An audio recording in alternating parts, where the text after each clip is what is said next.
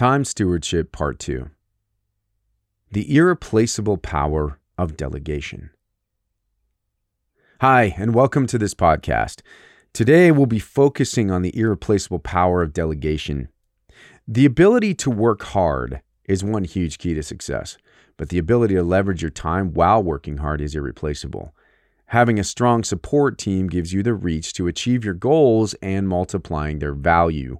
Fostering healthy, mutually beneficial relationships with those who assist you, sooner rather than later, is something you won't regret. However, before you begin delegating tasks, there are 4 key factors you should consider first.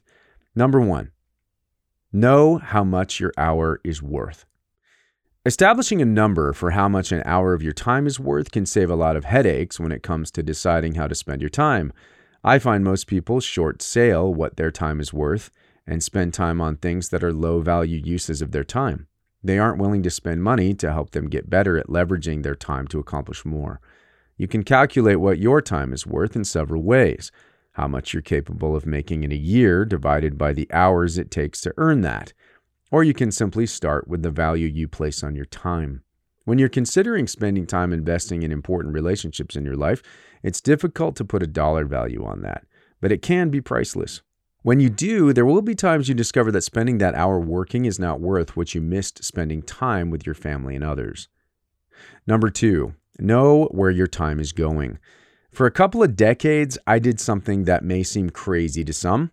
I used an Excel spreadsheet to track where every single one of my hours went. You can see an example of this in the handout titled Monthly Time Summary. It only took me 3 minutes each day to log my hours, and at the end of the year, I logged those hours into my annual time summary. When I wanted to see how my time was spent during any given time period I was interested in, I was able to look at the report and compare those numbers to my values. If I said that my marriage was one of the most important things in my life, I could look at these numbers and face the facts. What percentage of my time was being spent with my wife? How much time was I spending working, volunteering, or investing in family relationships? I encourage you to take on this practice, even if it's just for a limited amount of time. If you've already calculated what your hour is worth, you're then able to look at where the hours were spent and make sure you're on track to meeting your personal and professional goals. Number 3, prioritize, prioritize, prioritize. Beware the tyranny of the urgent. It can be easy to waste half a day on something that seems urgent but isn't a top priority.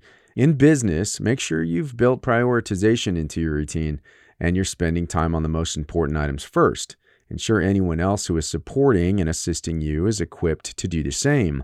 Take some time to determine if a project list software such as Notion would be a good investment to train yourself and your team in order to make sure you're always on the same page about what's most important.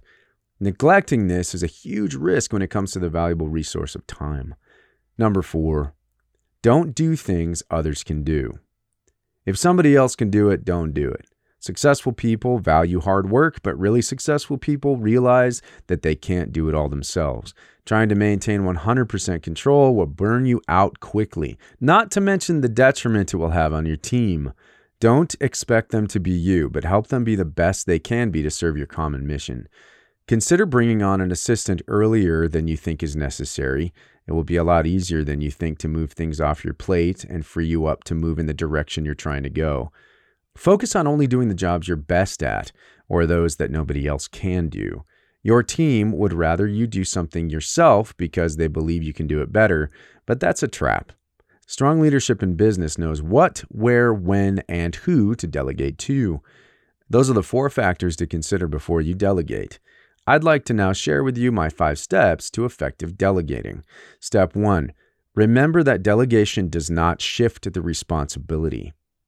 Just because you're delegating something doesn't mean that you're no longer responsible for the outcome. Don't delegate your most important items.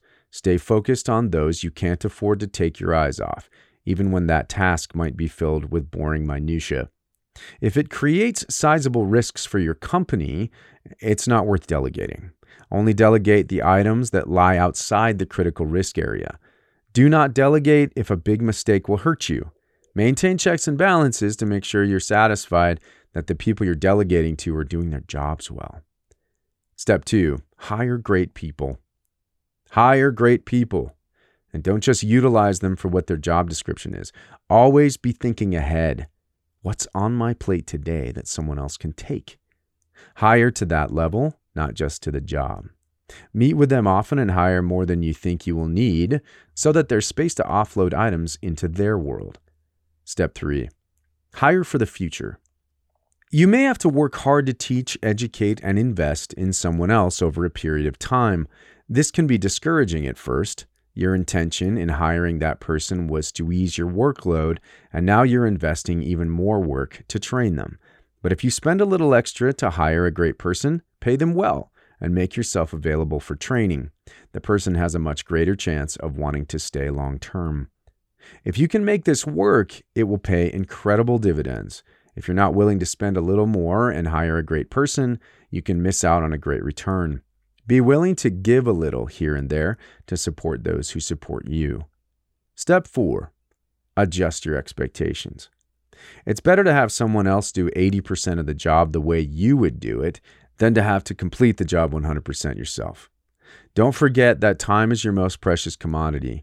You may have to reset your expectations and remind yourself of the added value of not having to spend the time yourself versus the job being completed somewhat less than you could do it. This is difficult, and it requires a good deal of letting go. There's no room for perfectionism in every aspect of your business if you want to be successful. Remind yourself that you've hired people you can trust for a reason. Lead them, don't just manage them. Model hard work instead of mandating it. It's likely that you will have to fight the desire to make sure the job is done perfect, but you will rarely regret delegation. Remember, providing clear expectations and deadlines are some of the greatest gifts you can give to your team. Another advantage is growth. When you delegate, use the opportunity to teach and grow the person. This better prepares them for the next thing you delegate to them. Reviewing and discussing work done allows them to learn, and in turn, you are afforded the opportunity to delegate even more significant things in the future. What I get to delegate to someone I've worked with for 5 years versus 1 or 2 years is substantially different. Investing in my team has provided me huge returns, and I'm able to move a lot faster and further. Step 5, don't neglect the power of prioritization. Sometimes it's very simple principles that keep you and your team from pouring extra time where it shouldn't go. One of these is ranking priorities. Meet with your support staff regularly to ensure that you're all on the same page about what's an A priority versus what's a B or C priority. Be cautious of making assumptions that others have read your mind about which items are the most critical. You could lose days or weeks of progress if you neglect to check in. Those 5 steps to effective delegating, again, are 1, remember that delegation does not shift the responsibility. 2, hire great people. 3, hire for the future. 4, adjust your expectations. And 5, don't neglect the power of prioritization. I have 3 action points that you can take away from our podcast today. Number 1, take a moment to look at the handouts titled Monthly Time Summary and Annual Time Summary in the handout section of the blog. Using them as a reference, track the hours of your day to determine what you spend a majority of your time on. Once you've done this for a substantial period, evaluate and establish if you are meeting your personal and professional goals. Number 2, make a list of items you routinely take care of that someone else could realistically do. Next to those items, write some ideas for who could take those things off your plate. And number 3, as you look at your business or personal goals, think ahead to needs you'll want to delegate in the future. Start thinking about a plan to delegate when it comes up. This podcast is the second of a 3-part series on time stewardship. The first podcast covered why time stewardship is important, and I'll share some simple tips and tricks to greater time stewardship in the final installment. Thanks for joining me today. One of our values is good information is shared with a friend. Please take the time to think of your friends, men or women, who might benefit from this blog. You can introduce the blog to them by sharing the post using the various sharing links, or by sharing the podcast by clicking the share link on the top left corner of the audio link. As you begin to follow my blog and pursue opportunity for growth, It is helpful to do an assessment on various topics of life. If you haven't already, I encourage you to click on the link and take the Current Life Conditions Assessment. I believe it would be helpful to take this assessment annually and revisit how you are growing in life.